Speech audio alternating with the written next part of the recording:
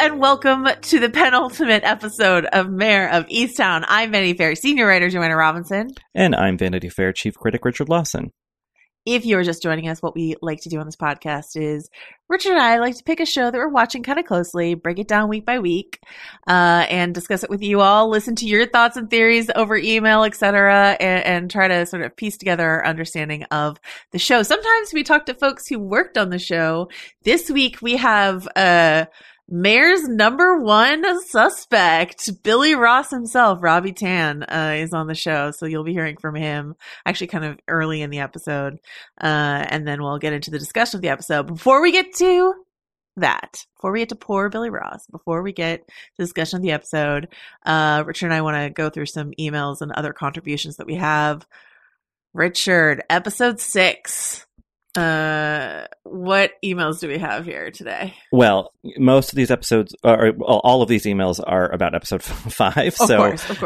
As happens with any mystery show, when you near the end where things are being revealed, sometimes that renders a lot of emails obsolete, unfortunately. But we do have a couple that I think are still relevant. Certainly one of them. The first one is from Nicole, who says, I was super bummed when we saw Jess with Dylan and the other friend and was super suspicious when they stole Aaron's journals.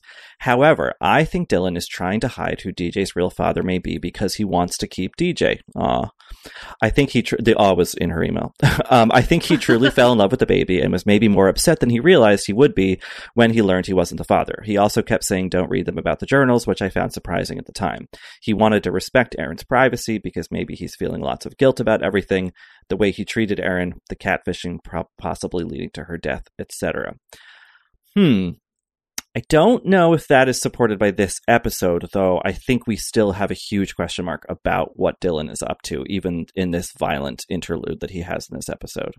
Yeah, I agree. I think his motivation is to keep custody of DJ.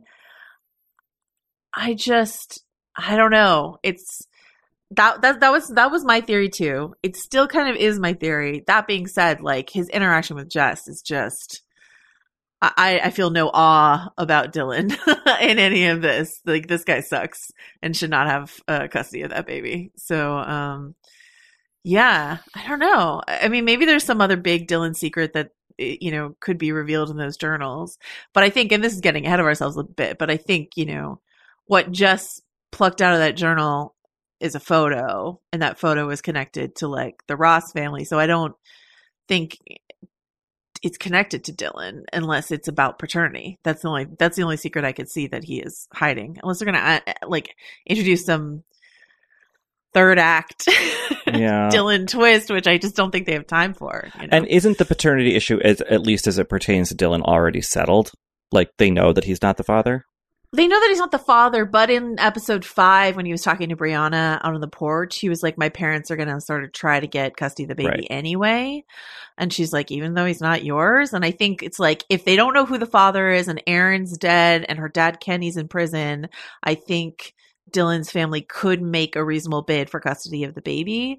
But I think once it's known that, the Rosses are involved, you know what I mean? Like, if I had to guess where that baby winds up, I'd say probably with Lori at the end of the day. But we'll see. But that would be my guess. Yeah, so. That would be an interesting conclusion for poor Lori. Poor Lori. Okay, one more email to read, and then I think you might have another email to read. I do. So this is from Sarah, who writes, I don't feel equipped to succinctly address the bigger issue of how we should be talking about cop shows, but regarding whether or not Mayor is a good cop, this is my take. I think we are shown in many ways that Mayor is a good cop, and when I say good, I mean good as incompetent, not good in the moral sense. What Mayor is not good at is handling her personal life. We are also shown this at multiple points throughout the show. So as far as the planting drugs incident goes, that is Mayor making a very stupid personal decision. When it happened, I initially thought, come on, she can't be that stupid. But after thinking about it, I think we see her make a lot of poor choices regarding her personal life, while at the same time being an excellent detective.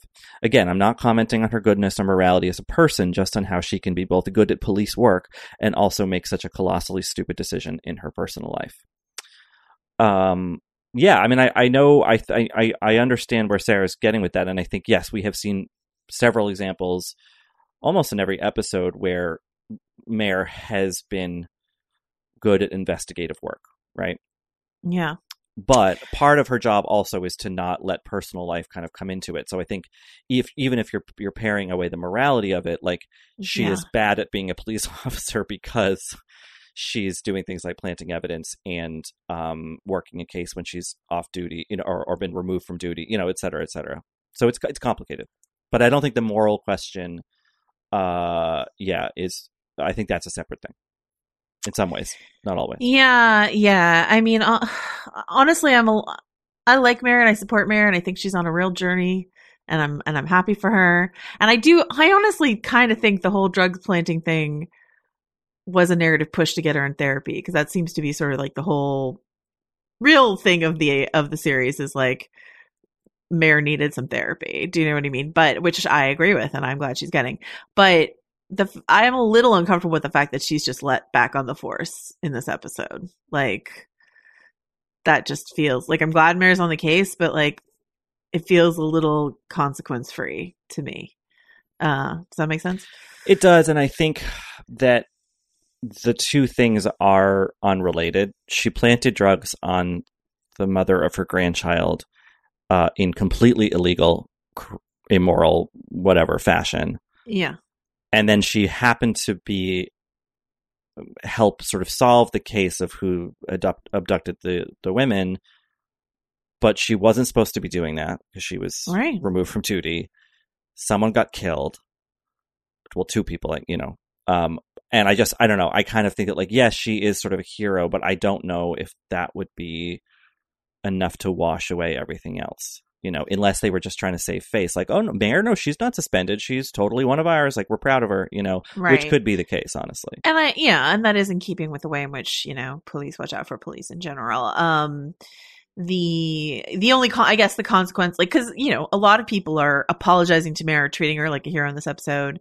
The consequence we do see is, Colin's mother gives her not just one, but two slaps. The old double slap from Mrs. Abel. So yeah, and then that's something that really, really profoundly affects Mare, and we'll talk about that. So there are some consequences there to everything that's been going on, but I'm a little... I hope it's an intentional commentary on the system of how easily Mare's like let back in. Do you know what I mean? Yeah. All right, this next message is a little, I don't quite know how to like preface it entirely, but we got a message from a listener. We got a message from a listener. They genuinely asked me to use their name, so I'm not name dropping. Mr. Damon Lindelof, who is the creator of Lost and The Leftovers and Watchmen, is an avid Mare of Easttown watcher and has a theory, an alternate theory of the case, and would like us to read it and asked that his name be attached to it. So here's my dramatic reading of Damon Lindelof's theory of the case of Mare of Easttown. My favorite theory, he writes, is that Aaron was killed by Therese Cooley, the power forward from the 1994 championship game who was defending Mare on the Lady Hawk shot. I'll continue, but only if you and Richard promise to read this next week and attribute it to me. Teresa was in the gym night of the quote-unquote reunion. In the same way that Mare has been celebrated for her iconic shot, Teresa, I think it's Teresa, is it Therese? Is that a Teresa or a Therese?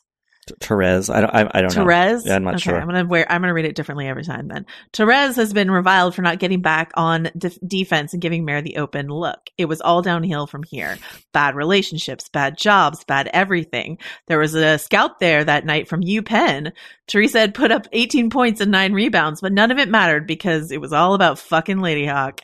As Mare hobbled out onto the floor that night, almost 30 years later, the cheers cascaded around Teresa, and it was then she decided something must be done. In truth, she had already begun to plot her revenge by getting Carrie sober and introducing her to the lawyer that would represent her in the custody battle to come. But that would not be enough. Teresa had also been a regular at the poker game at Benny's bar. She heard the muffled clanks from below and saw the pipes move on occasion. But going to the cops would only relieve Mare of the pain of an unresolved missing persons case, and that simply would not do. I know what you're thinking. Why Aaron? Well, for reasons Joanna has already spelled out for us, Aaron was at the center of a scandal that would not only completely destroy Mare's own family by implicating her ex-husband, but that of her best friend as well. Her best friend, Lori, who set the pick that allowed Mare to make the shot. As John's secret lover, Erin's death would ruin them all. And so that night, after the rally, her neck hot and drunk on a 6 of Rolling Rock, Teresa texted Erin, and well, the rest is sort of obvious. Here's the best part of my theory. Whatever the show does the next 2 episodes, whoever appears to be the murderer, just know that it was really Teresa executing the ultimate frame job. So that is Damon Lindelof's, his pitch for whodunit. I think we're done. I don't think we need to do next week's finale episode. I think that's it. Right? We'll just assume it's correct. Look, if someone can create The Leftovers, they got to be right about this. Oh, and Watchmen. Here's what I would suggest: that HBO consider doing Teresa of Westtown season 2, starring. I have a few options here: Charlize Theron, Julianne Moore. Those are my 2 best bets. Those are good bets. Where we get sort of the whole season again, but from the other side. Like the Twilight book, where it's from Edward's perspective. I mean, exactly on par, comparable situation. Yeah. So that is from Damon Lindelof. Thank you so much, sir, for listening to the show and for submitting that. And anyone else, if you have a theory that you want to bop in before the finale, please email us, stillwatchingpod@gmail.com.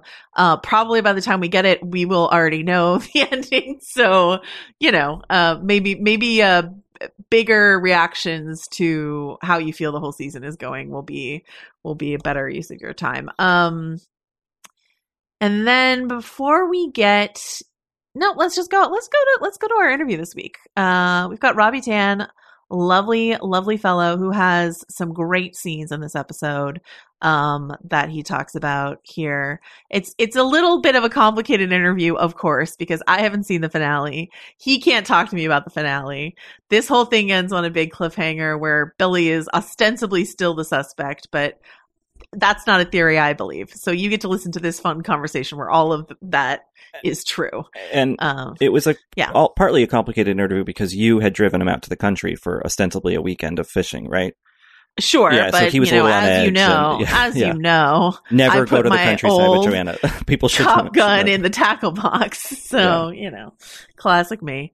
All right, so here's our Riverside chat with Robbie Tan.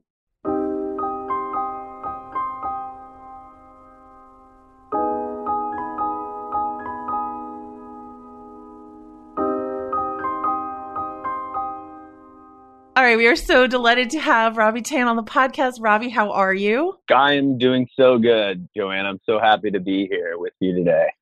Excellent.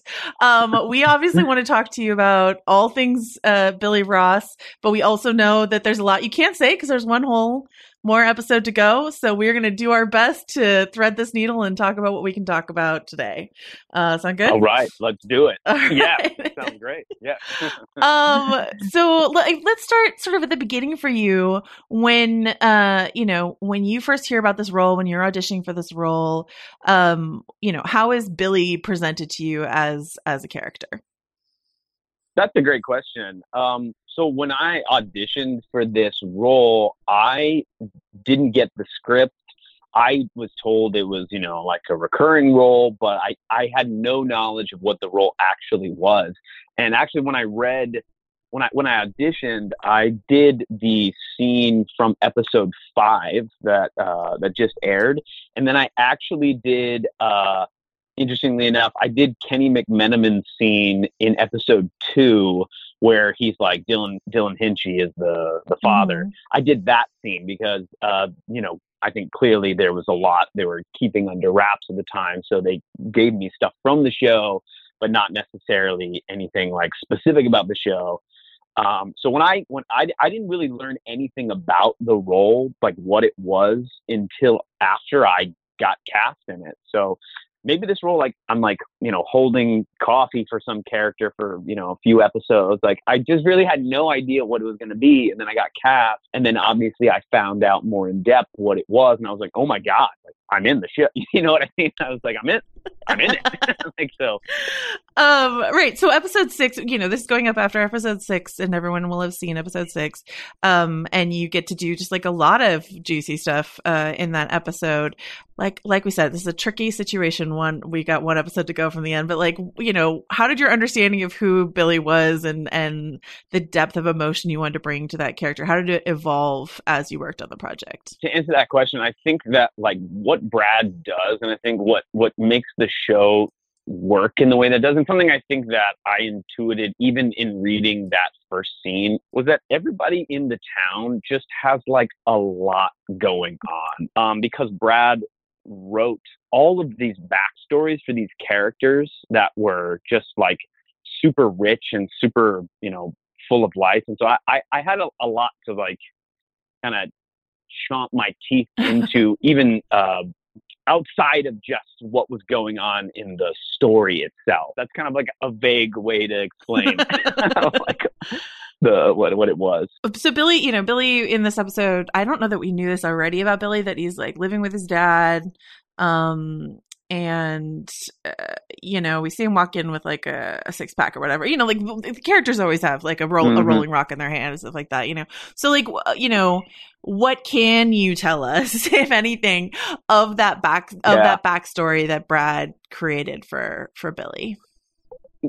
Yeah, well, it's interesting because I don't know what's gonna make it, because I haven't seen episode 6 also, but Billy's had some like tragedy happen in his life as well, particularly with family members in his life, and he's been sort of like wearing that underneath all of what's been going on.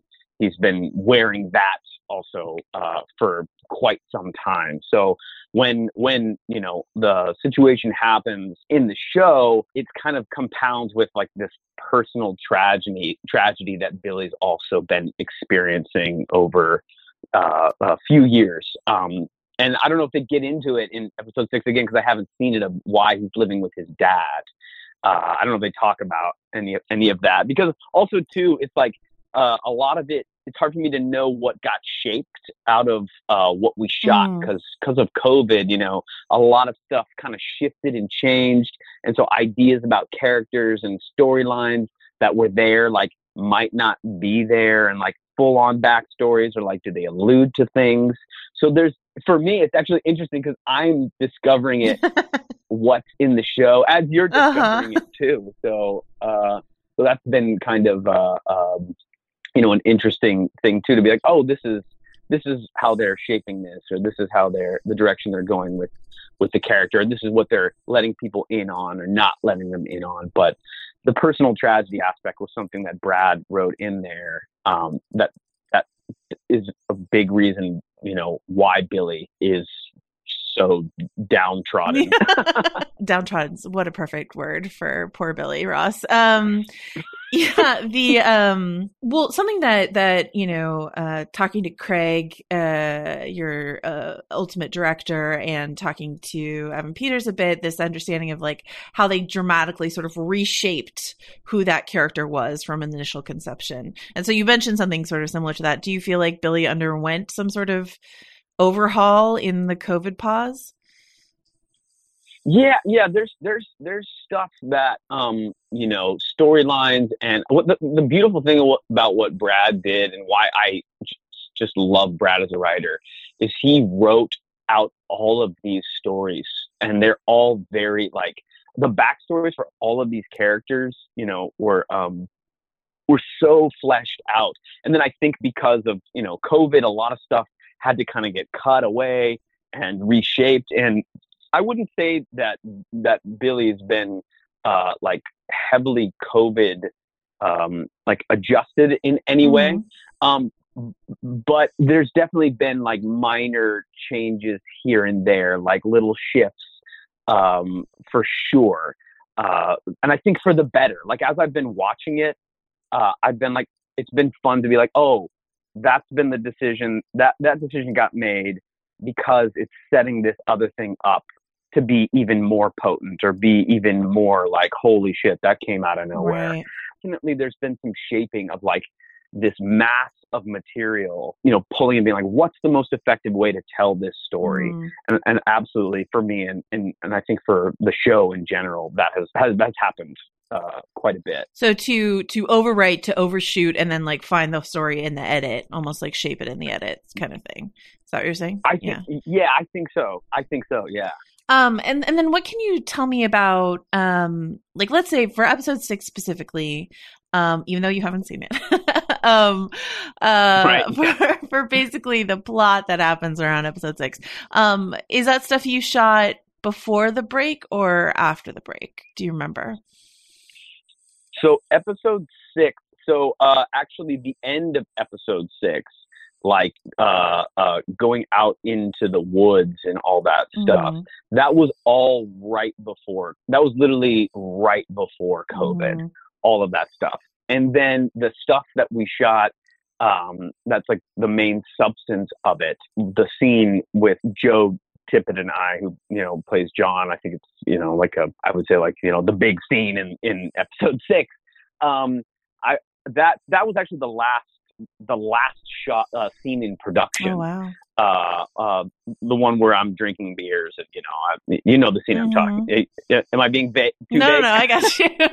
That was the last scene of production. And actually all of my stuff in episode 6 got shot, I think, in a single day, like me coming in the house, the big scene in that. And then, that was after COVID though. And what can you tell me about, okay, so let's talk about that big scene as much as we can.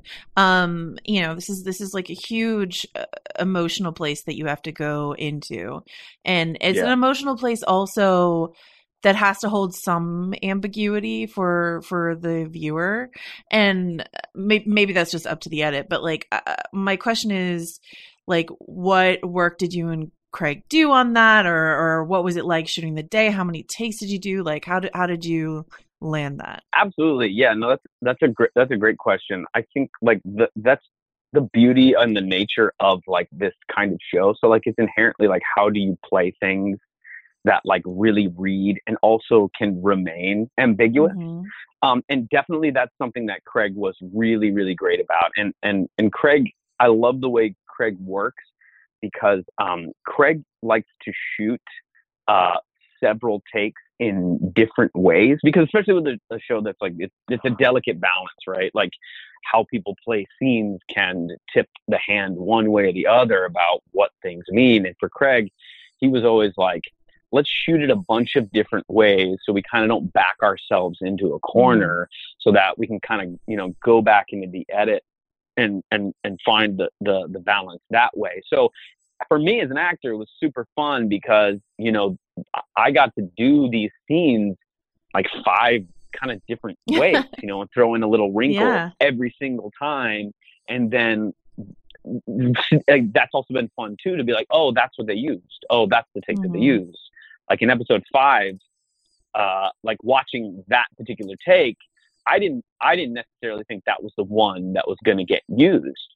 Because I think I remember at the time we were doing that scene, and Kate said something like, "Oh my God, it looks like you just shit yourself," or something like that. And I was like, "Well, they're not going to use that one." And then I think that's the one that ended up getting put in the show.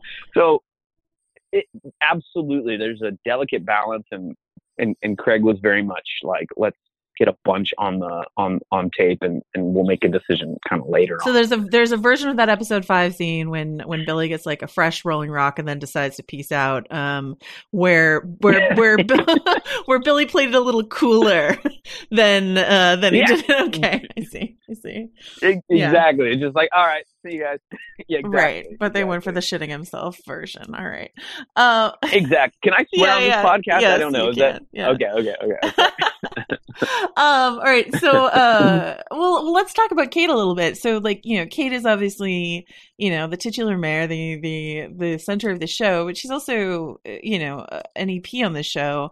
And I was wondering if you could talk a little bit about what you observed in terms of her being both performer and someone, sort of helping to run the show? Oh, yeah. Well, I have to say, I mean, just to give you like an example of what she was like, I have so many amazing examples of her on set. But like, you take for example, like Kenny McMenamin's scene when, Patrick Murney, who's playing that role, was finding out that, Aaron was dead. And the way that Kate, as both actor and executive producer, like that is an incredibly difficult scene. Like if that scene doesn't work, like that's like the crux of the show in many ways. And she just went out of her way in all the ways to give Patrick all the space in the world and make sure that he was taken care of on that day. Like she looked out for his performance in a way that I don't think many actors would, but certainly someone of her like stature and like, she's done so much. It's Kate Winslet. She was just always looking out for everyone. And I remember like my first day on set also, like it was, really early in production. I got there, it was like freezing and like, things weren't set up yet. So I kind of had nowhere to hang out. And I go in the dressing room and she's there and she's like, just go hang out in my trailer, And I was like, I don't think I'm like, I don't like, that's very kind of you. You know what I mean? And she was just like that. And then she sat and talked. We talked for like 20 minutes and she's just somebody who, sets the tone and like takes care of everybody and you feel supported and everybody's doing great work because she is, just taking care of everybody. And she's incredibly smart and incredibly detail oriented and never cheats you, in terms of like, she's been working day after day after day after day. And I show up on set, after a few weeks and she's beyond where I'm at, at that point in terms of energy. And like, so I have nothing but, incredible things to say about her in terms of being an actor and also somebody running the show. It was a special thing to watch. And then what about Brad's level? Brad obviously wrote everything. What was his level of involvement, as production was rolling on? He cares so deeply about it. And obviously because it's about a place that he was from and he was so personally invested, but Brad was very much like involved. And, I would always be like, we would shoot something and I would always just want to know how he felt about it because he was such a good barometer for, if we were hitting the mark, if we were doing justice to his vision. And he was always generous about it too. He would never make you feel like, oh, that wasn't quite it. Or like this is, you're doing a terrible job. He was always interested in helping out in a way that was like, let's just make it better. Like, what do you need? And he is not a Hollywood guy. He is like, he is a real good guy. Do you feel like you got a note either from Brad or Craig or Kate or anyone that was like particularly helpful to you and in feeling like you can dig into who Billy is? Not anything in particular, like not like a aha moment, but I think that his willingness early on to like, we had, some pretty significant conversations about, the role and about the show.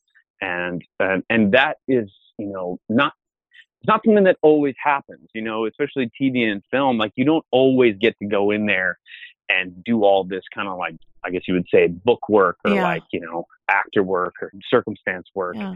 But he laid the groundwork and he was willing to do that with everybody. And that was helpful for me because I didn't have to show up and go, hope I'm doing this right. Like, something that the show does so well, and I just don't know how y'all did it, is it really feels like these are people who have known each other forever, right? Like that there's so much unspoken history and so much intimacy, like, scenes where the Ross family and like Mare are like hanging out together. It just feels like these are people who have sat in this room a million times to watch the game or whatever it is. Do you have any insight into sort of as actors together, how you delivered that intimacy as a director, how Craig made that work. Like, what do you think? That's such a good question, because I think a lot of the times the, supporting roles take their cue on what the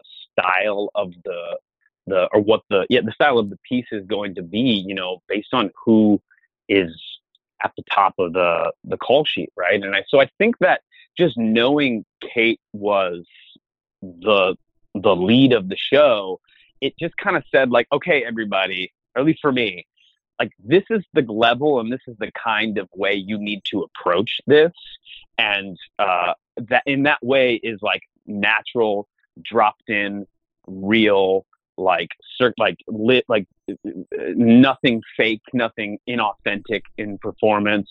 Like, if you've been brothers with somebody or you've known somebody for 10 years, like, you better find a way to make that believable by like living with those circumstances in like a real way. So you walk on set and it feels like you've known each other for years. So just from the jump, knowing who was at the top of the call sheet was like, oh, this is the kind of project. This is the way I need to approach it.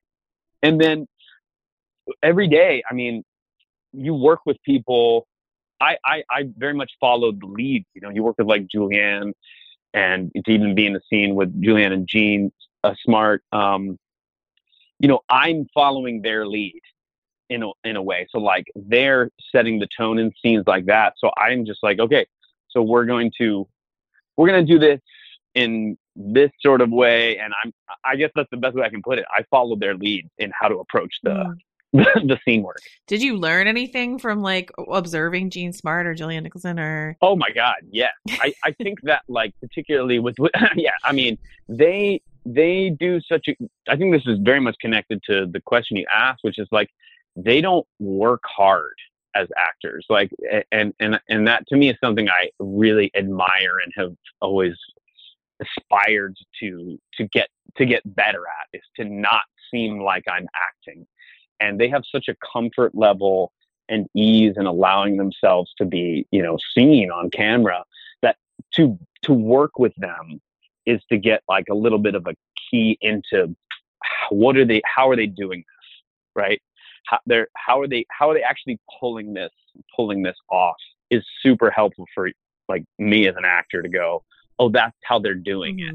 And maybe one day I'll get to that level, but it was certainly helpful to see how it was happening. Yeah, to your point about multiple takes, I loved something Craig told me. He was like, yeah, I would do all these takes with Jean, and then she would be like, can I just do one where I get to just be fucking funny? Like, can I just do the funny take also? Yeah.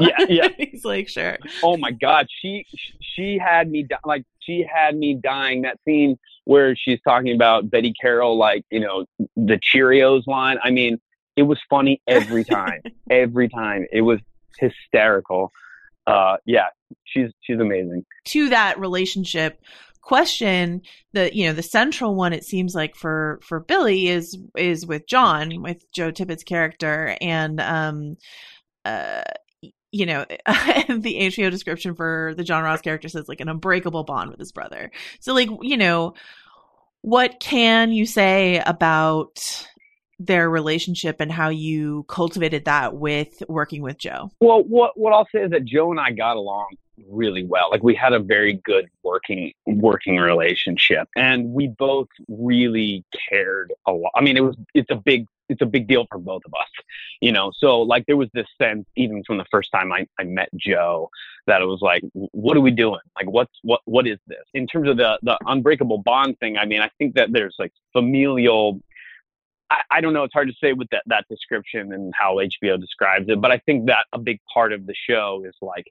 family. And like, for us, it was like, we're brothers. Like, we are like ride or die. Like, it's me and you.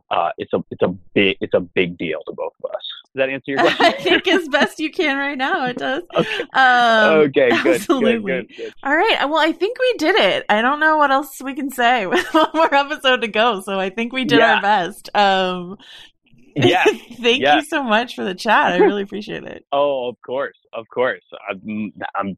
thank you for having me. It's been a pleasure.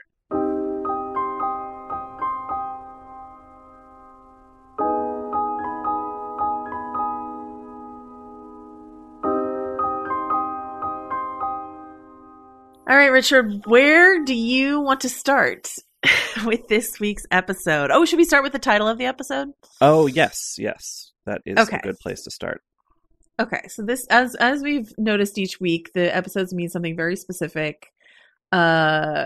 Craig Zobel, the director of all the episodes, told me that Brad Inglesby, the writer, picked all the titles and had very specific reasons why. So maybe that's a good question for an email. If you can piece together all the reasons why these various song lyrics and poem snatches are in here, let us know. But this one in particular, "Sore Must Be the Storm," comes from an Emily Dickinson poem that reads as follows. "Hope is the thing with feathers that perches in the soul and sings the tune without the words and never stops at all. And sweetest in the gale is heard the sore must be the storm that could abash the little bird that kept so many warm. I've heard it in the chillest land and on the strangest sea, yet never in extremity it asked a crumb of me." So, Richard, any it's not Dickensian, Dickinsonian analysis there? It's interesting. I took a class in college that was just, we read every single Emily Dickinson poem, and this is a pretty famous one. Hope is the thing with feathers. Yeah. That term itself. Yeah. I don't know. I think I'm kind of stuck on that could have bashed the little bird that kept so many warm. Mm. And I'm wondering, there's so much in this show about care and familial stuff, and I don't know. I wonder if that's pointing us, toward what we kind of get to at the end of the episode, that this is a very close thing. This is in the family, But that's I don't know. That's my best guess, I guess. But also the stuff about hope. There is some hope, at least with these girls are returned to their families and things are looking well. I mean, people are looking toward the future more than they have been, I suppose. But I don't know. I'm sort of stuck on that one line about the little bird that kept so many warm. Yeah, I just watched The Thin Red Line, completely unrelated. I just watched The Thin Red Line again for, I don't know, the seventh time. It's a film I really love. And, it's a war film set in the Pacific Theater of World War II. And there's just all these shots of because it's Terrence Malick, waving grass and nature. And there's a shot, there's this one long shot of this wounded baby bird on the ground that it's you're meant to think about the destruction of war and nature and all that sort of stuff like that. And it invokes that for me. I guess how I would interpret it is, even though things are awful, there's this ticking bomb at the center of Mare's life, which is, the Ross family revelation, whether it's Billy or John. And we'll talk about that. There's something big about to explode in Mare's life. However, I think we can see from this episode that she is the best position than she's ever been in her life, I think, to handle it because of the therapeutic work she's doing. And I think you see that in the conversation she has with Frank about Carrie. Well, and in the conversation she has with Siobhan, where I think she's just really trying to heal, buried wounds, or and in being that emotionally healthy despite all this awful stuff that's going on, her way forward is a more hopeful one than it was when we first met her. Yeah. Do you know? Yeah. I'm looking at the episode titles because I was thinking about them in aggregate. Yeah. And I kind of want to take a little credit away from Damon Lindelof because episode 7 is called Teresa Did It. So, I don't know. Maybe that's an illusion or something. That's something else, but I don't know. All right. So let's start with Siobhan here in this episode. Honestly, this is my biggest confusion point for the episode because I just don't know that I see the seeds that were planted that bloomed in this episode in terms of Siobhan coming completely unraveled. Really quickly, because Siobhan, it's okay. I think the story of a younger sibling of a troubled, young man who has had to be the grown up and has had to be sort of the type A, hold everything together person who is very successful and all that sort of stuff like that. I think the story of her unraveling is a really powerful one. I just needed to see like at least one thread go a little looser before this episode. What do you think? I agree. Yeah. And there's something I like about this and something I really don't like. The thing I really don't like is that we have Mare have this conversation with her therapist about finding her son's body. Yeah. And that Siobhan was the one there first on the scene. And then we have Siobhan drunk and saying to her mom, yelling at her mom about exactly that. And it's just like, that is too much of a narrative coincidence. That is exactly kind of just too tidy writing. I think there would have been a way to locate that particular pain within Siobhan without having her explicitly reference something that Mare has just talked about a few scenes previous. You know, that right. bothered me. Yeah. So, something I do appreciate, I guess, about Siobhan's kind of psychological mapping in this episode is the moment when Anne and Siobhan are talking about Siobhan's future and flying out to Berkeley and all that stuff. And Anne says, you know, something along the lines of, to have it doesn't have to last in order to mean something, right? Yeah.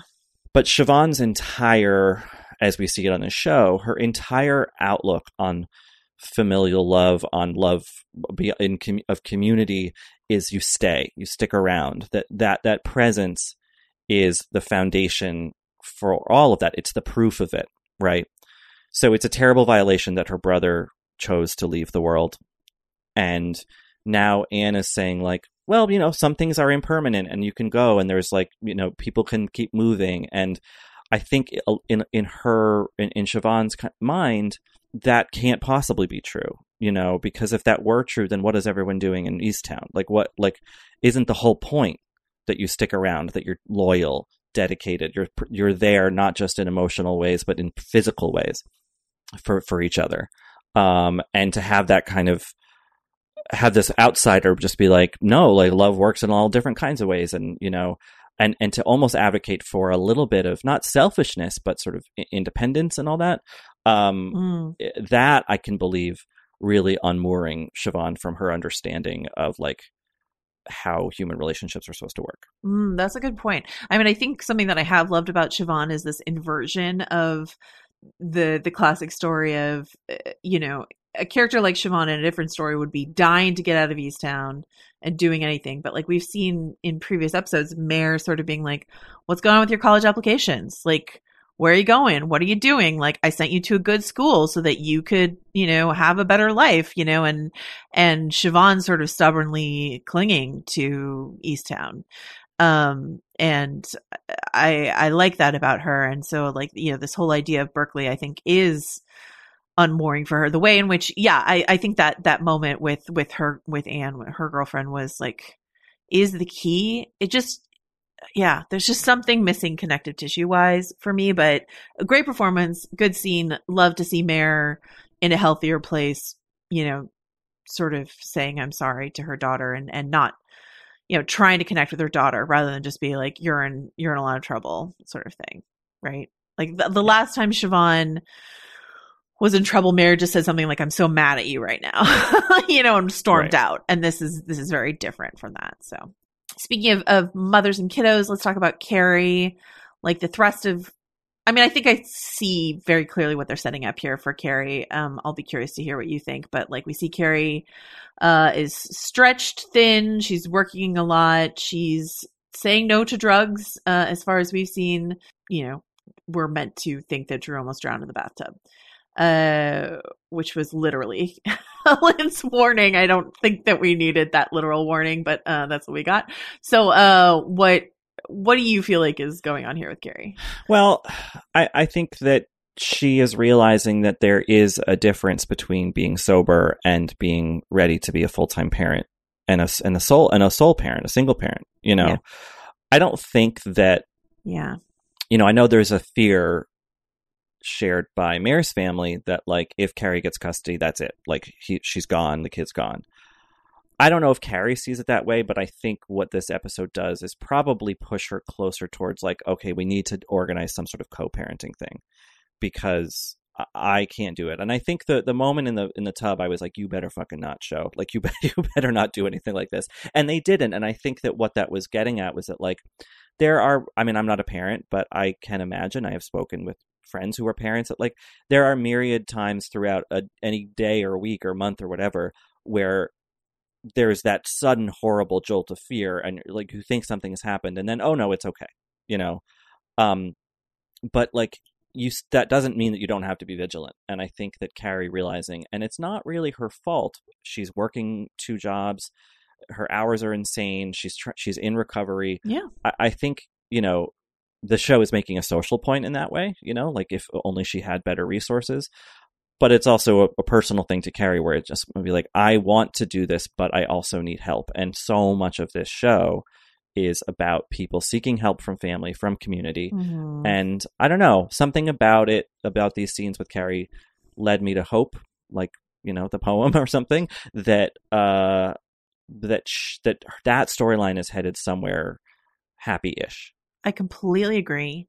I think that what we're going to see in the finale, in the final moments of the show or something like that, is I would predict Carrie either moving into Mare's house or like into Frank's house around the back. Because, I mean, I don't know if Mare has an extra room, maybe if Siobhan ends up leaving for college or something like that, but like having Carrie there, you know, and like getting the help she needs, then she probably only has to work 1 job. And, you know, Drew can be, and then Mare doesn't have to lose Drew, but Mare can have Drew around, but not in a way that like deprives Carrie of him. That's like a really happy ending for that scenario. And I think that's what they're setting up in this episode. That's what I think. Yeah. We'll see. And I thought, how do you pronounce the actress's first name? Soshi Bacon? Kevin Bacon's daughter, Kira Sedgwick's daughter. Soshi. Yeah. I thought she's really good in this. Like I thought the bathtub scene was like a little like, please don't try to make me think that you're going to drown a kid in this already really bleak show. But I thought her reaction, like I just think she's really natural with that kid. And I thought her reaction to panic and stuff like that was really, really well done too. All right, let's talk about Freddie and Beth and Dawn, who, you know, are these sort of satellite, characters to the story. You know, Dawn gets her kid back and she apologizes or thanks Mare at least.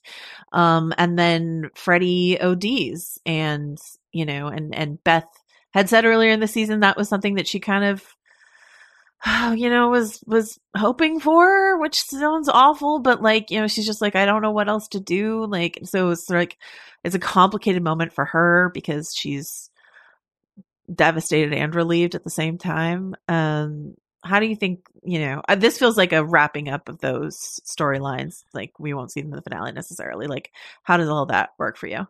Yeah, it's a wrapping up. It's also a, you know, very sad and resigned gesture toward, you know, so many real life deaths. And I think that Mare going into the house and finding him dead and just being like, well, okay, you know, I think that sort of, it's not insensitivity, but just this is par for the course for a lot of first responders in so many towns across the country. You know, like, oh, another day, another overdose. You know, it's all too common. And I think that as much as Freddie was an emblem of something larger, this may have been the only way for it to end. Although, you know, in Carrie, we see it continuing on in a different way. We see it with with Missy and Katie. You know, they detoxed in a very horrible way. But you know, I think that the show, unfortunately for Freddie, had to acknowledge the reality that most of these opioid addictions do end in death. Yeah, and I think what you mentioned a couple episodes back was really you know, important to hold on to, this idea of like, you know, who is the villain of this story, right? And like we'll talk about maybe a literal answer to that, but like the opioid crisis or the drug crisis, and like this really sad thing about Freddie. And once again, I like that something that Robbie Tan said in his interview is that Brad Inglesby wrote like complex backstories for every single character, right? So every single character, you know, Beth and Dawn and whatever, they all have like a lot of information. Those actors have a lot of information to play off of. And with Freddie, I mean, it's a small detail, but like he's got a kid, and like the first time that they go into that house, which is, you know, in the first episode when Mare's chasing him and his heat has been turned off, like there's photos of his kid on his fridge, and like his family left him. But that's just so sad. Like, I mean, it's sad no matter what, but it's that little detail of like, and he's got a family. And they just can't support him anymore in this. But, you know, what was lost is not just, you know, this man's life, but that kid lost a father as well. I shouldn't say most, by the way. Many opioid addictions end in death. I don't know the statistics, but many do. Let's talk about the Dylan and the Deacon and Jess. That's a great play from the 70s. It's kind of a sex farce. I think that's Dylan and Deacon and Jess. Right. So... yeah. And Bob and Carol and Ted and Alice. Yeah. Long title. Let's get the Deacon out of the way. I think Mark, we were right to sort of believe what he was saying. He gets arrested in this episode, but I think he's going to be released pretty soon. We did get one email from a listener. It's okay that we didn't read it, I think, but like who, you know, we had said we kind of liked that the question of what happened at the Deacon's previous, is it parish? I don't know what it is for a deacon, was left ambiguous. And one of our emailers said that they would have preferred it be confirmed one way or another, that they thought the story would be more interesting if it wasn't ambiguous. Maybe Brad Inglesby wrote that in the backstory that he gave to that actor, and he knows whether or not what happened there, but we may never know. But I that feels like the Deacon story wrapped up. Is there anything you want to say about Father Red Herring, as some people are calling him? Yeah, I mean, I don't know. How annoyed are we supposed to get about red herrings on shows like these? Like, they need them, you totally. know? Yeah. And that actor whose name is not in front of me, James McArdle, he's really good. He was so good in the Angels in America revival that was in London and then moved to New York. He played the lead, essentially. Well, not Pryor, but Lewis. You know, anyway, I think that this is where it had to end, and clearly the show is saying like this halo of suspicion will follow him for the rest of his life, you know. Give it up to Deacon Mark. He did not rat out the pizza joint kids who beat him up. He said he fell on his face many times. Pizza joint kids are they brutal reprisals. They will mess you up if you rat on them. Yeah. All right. So, I mean, we already talked about Dylan. Is there anything more you want to say about Dylan and Jess here? I don't know what the hell's going on. You know, I thought that the sort of thriller scene where she's hiding under a car and, you know, like, I don't know what to make of this, to be honest, because it feels like so much of the rest of this episode is pointing us very heavily in the Ross direction. That I'm not sure this, you know, I don't know. There's something about it that reminded me. Have you ever seen the movie Bully, the Larry Clark movie? Yeah. That kind of just like teenagers being incredibly violent with each other and threatening. And you kind of, it can be all too easy to forget the older you get that there is this kind of interior world full of its own law in a way that young people can have. Especially ones like left to their own devices as often as these kids are. Mm-hmm. And I thought that was a pretty scary depiction of that, but it felt pretty sensational given everything else that happens in this episode. So I'll be curious to see where that's all headed. Yeah. I also have questions about, like, there's this line earlier in the season where Zabel says, the only person with a registered gun in town is Kenny, which is wild to me. Like, this seems like a place where there would be maybe more registered gun owners. But like, why is that line even there? Because what does it mean? Because we've seen several guns now. Dawn has a gun. Dylan has a gun. You know, like there's this gun in the tackle box. Like I've Drew has a gun. Yeah, baby Drew has a bathtub gun. So yeah, it's I have a lot of questions about that. Okay, the next topic here is Mare's guilt and therapy and Guy Pearce, I guess. So we talked about this a little bit already. Like, Mare's in therapy, we get the whole story of what happened with Kevin that day in flashback. Another moment for Kate Winslet to really shine as she has in these therapy scenes, or that other earlier scene with the sort of child specialist. talking about her son and sort of staring into the middle distance and making me feel things, like especially when she said like the EMTs had to pull me off of him. And like it's such a evolution of this character who, when we meet her in the first couple episodes, she is so clamped down, locked down, you know, like tough, brittle, funny, and here like all the pain is sort of spilling out.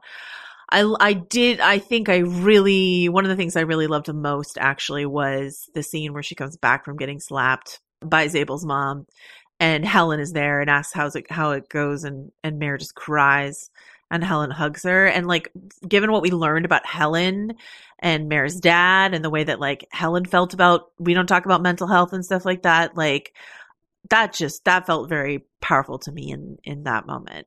What do you think?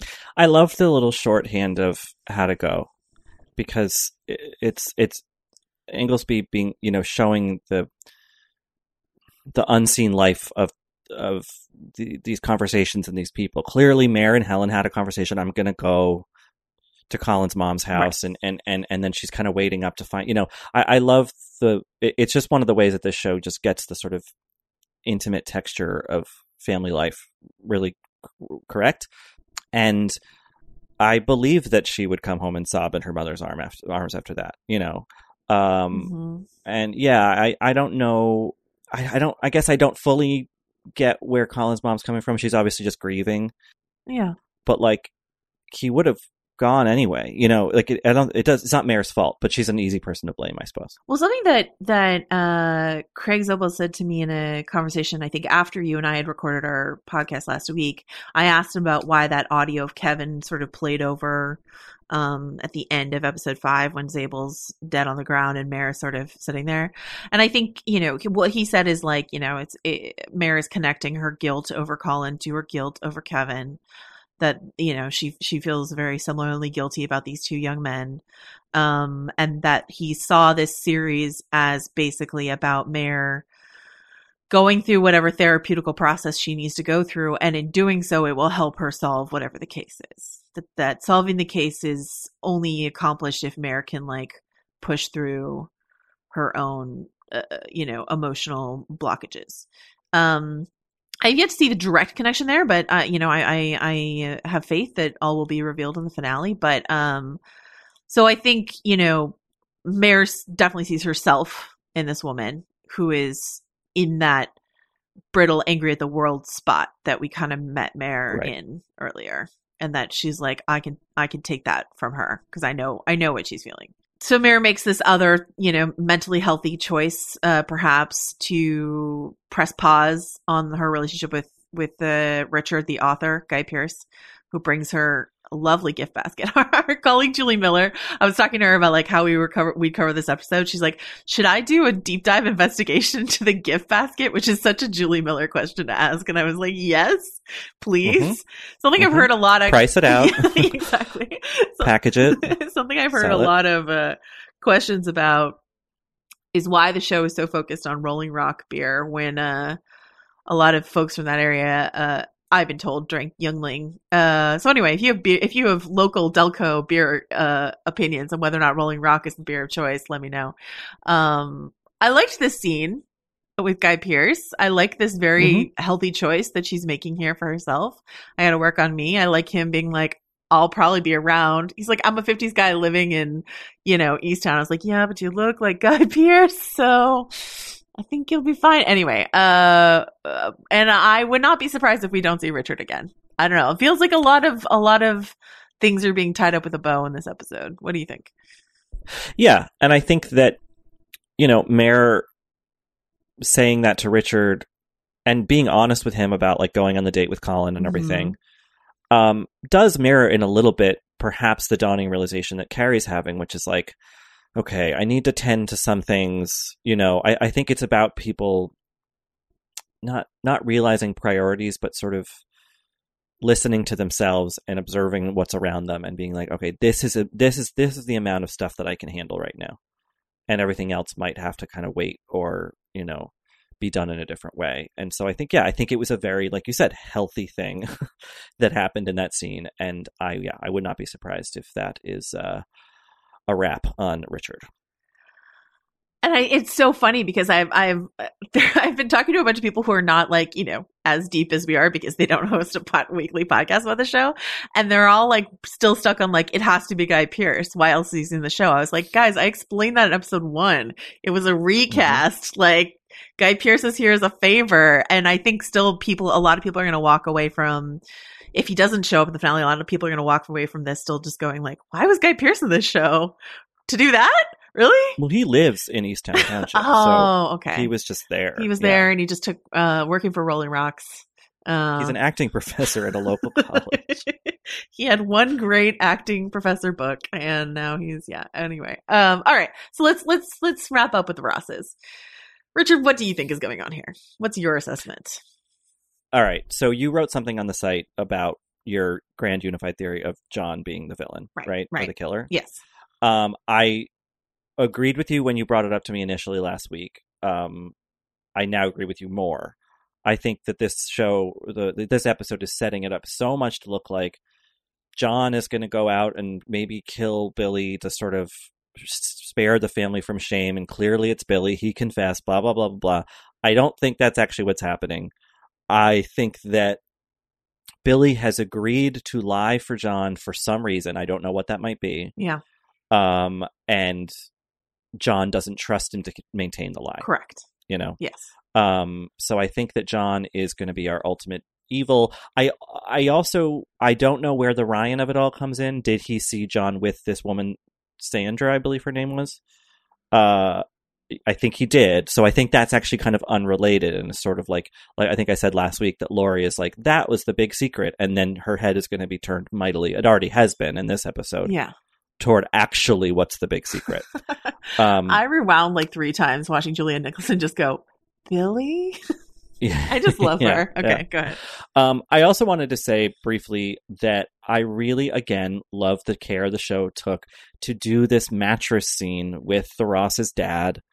And you get this window into his life. He's like, I didn't think I'd be spending my retirement, bunked up with my adult sons, and he's weary and they're concerned clearly about his health. And I just think the show is, demonstrating yet another way, all of the family networks in this and how people care for each other and how that can be exploited, et cetera, et cetera. So I think that giving us this kind of late in the game introduction to the Ross's interior family life outside of Laurie's household was really valuable and I think well done.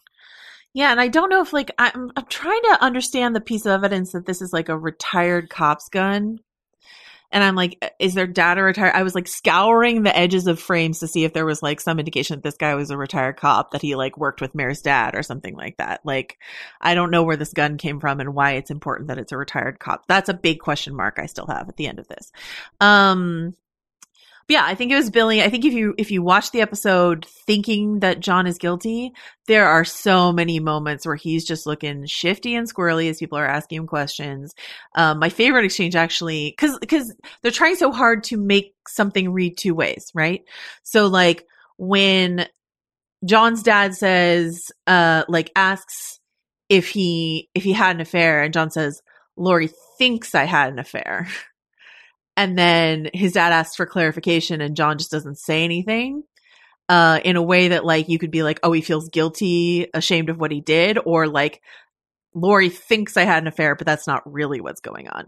And then Billy comes in and he's so mad and he's take responsibility for once in your life.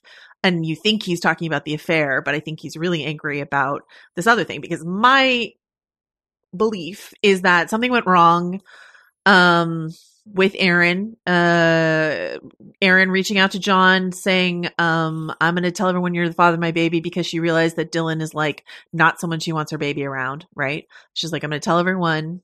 I mean, I wouldn't be surprised if John's the one who convinced Erin that she should say Dylan was the father in the first place.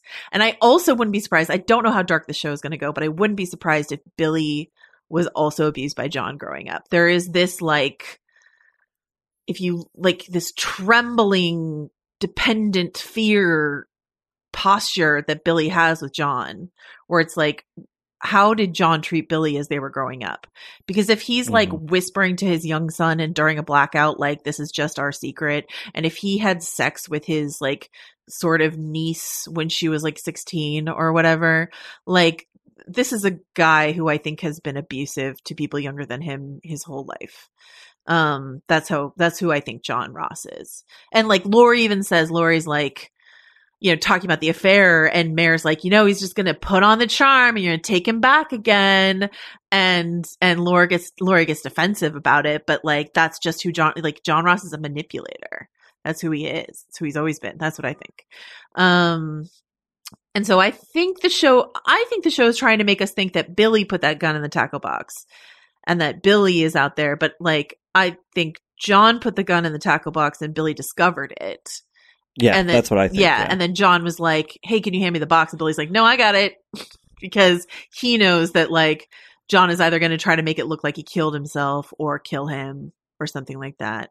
Because he doesn't, exactly what you said, Richard, that he doesn't trust that Billy will lie effectively. Yeah, and I think that, you know, if all of these theories that we have pan out, like, I think the portraiture there is that John is like a sociopath. Yeah. And I think that the tragedy of that would be in the show's broader kind of look at family is that, like, yes, family, you know, a loving family can be incredibly valuable for support and for humor and for, you know, all the stuff of life, but it can also hide a lot, and it can be protective in a very bad way. And I think that sort of duality, showing us the good and the bad, would sync up with the show's kind of ambivalent look at this town and these people. And like, I don't know what this is going to do to the Laurie, because there is a little tension between Laurie and Mare in this episode when Laurie's like, I don't want to talk about my family.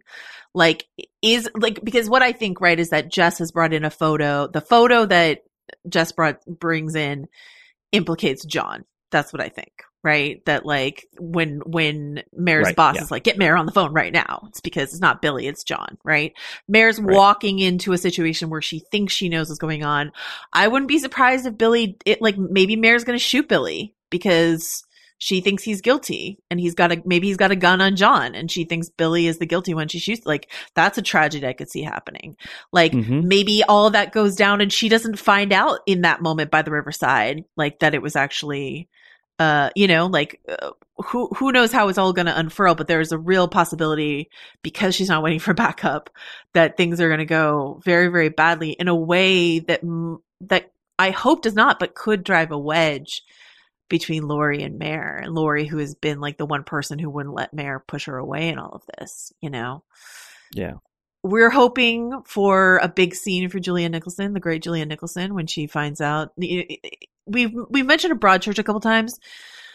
There is a tremendous, I will just, without spoiling season 1 of Broadchurch, which has been out for a very long time, so long and had a shitty American remake already, but there's an opportunity for Olivia Colman at the end of that first season, which was a big part of, I mean, I think she'd already won a couple BAFTAs at that point. She was sort of already on a roll, but like, I think it was a big part of getting a lot of people to notice what Olivia Colman could do.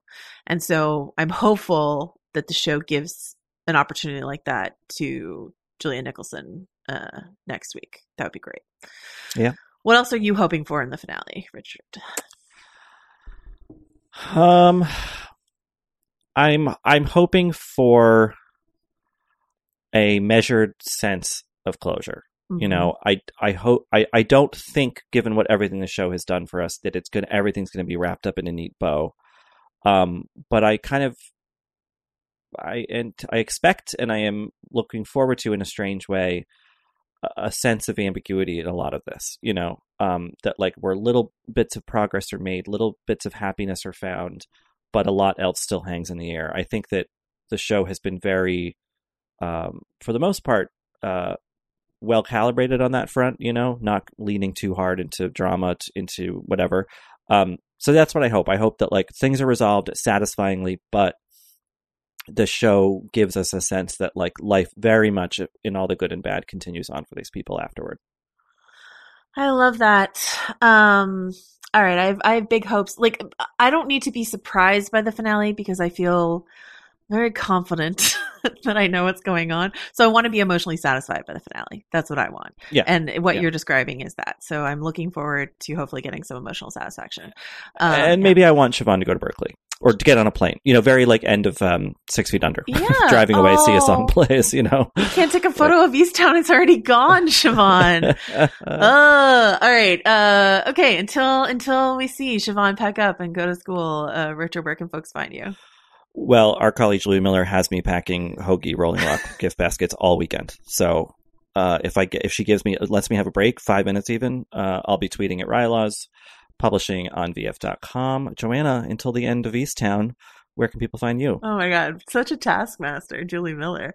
You will find me. I have to go through the initiation process to join the Pizza Joint Kids gang. You're getting jumped into the pizza gang? Yeah, it's a lot of hazing, a lot of sausage and pepperoni. So we'll see how it goes. When I'm not doing that, you can find me on Twitter at Joe Wrote This. You can find both of us on VF.com and also on the podcast Little Gold Men. And we will be back for the end of it all next week. Bye.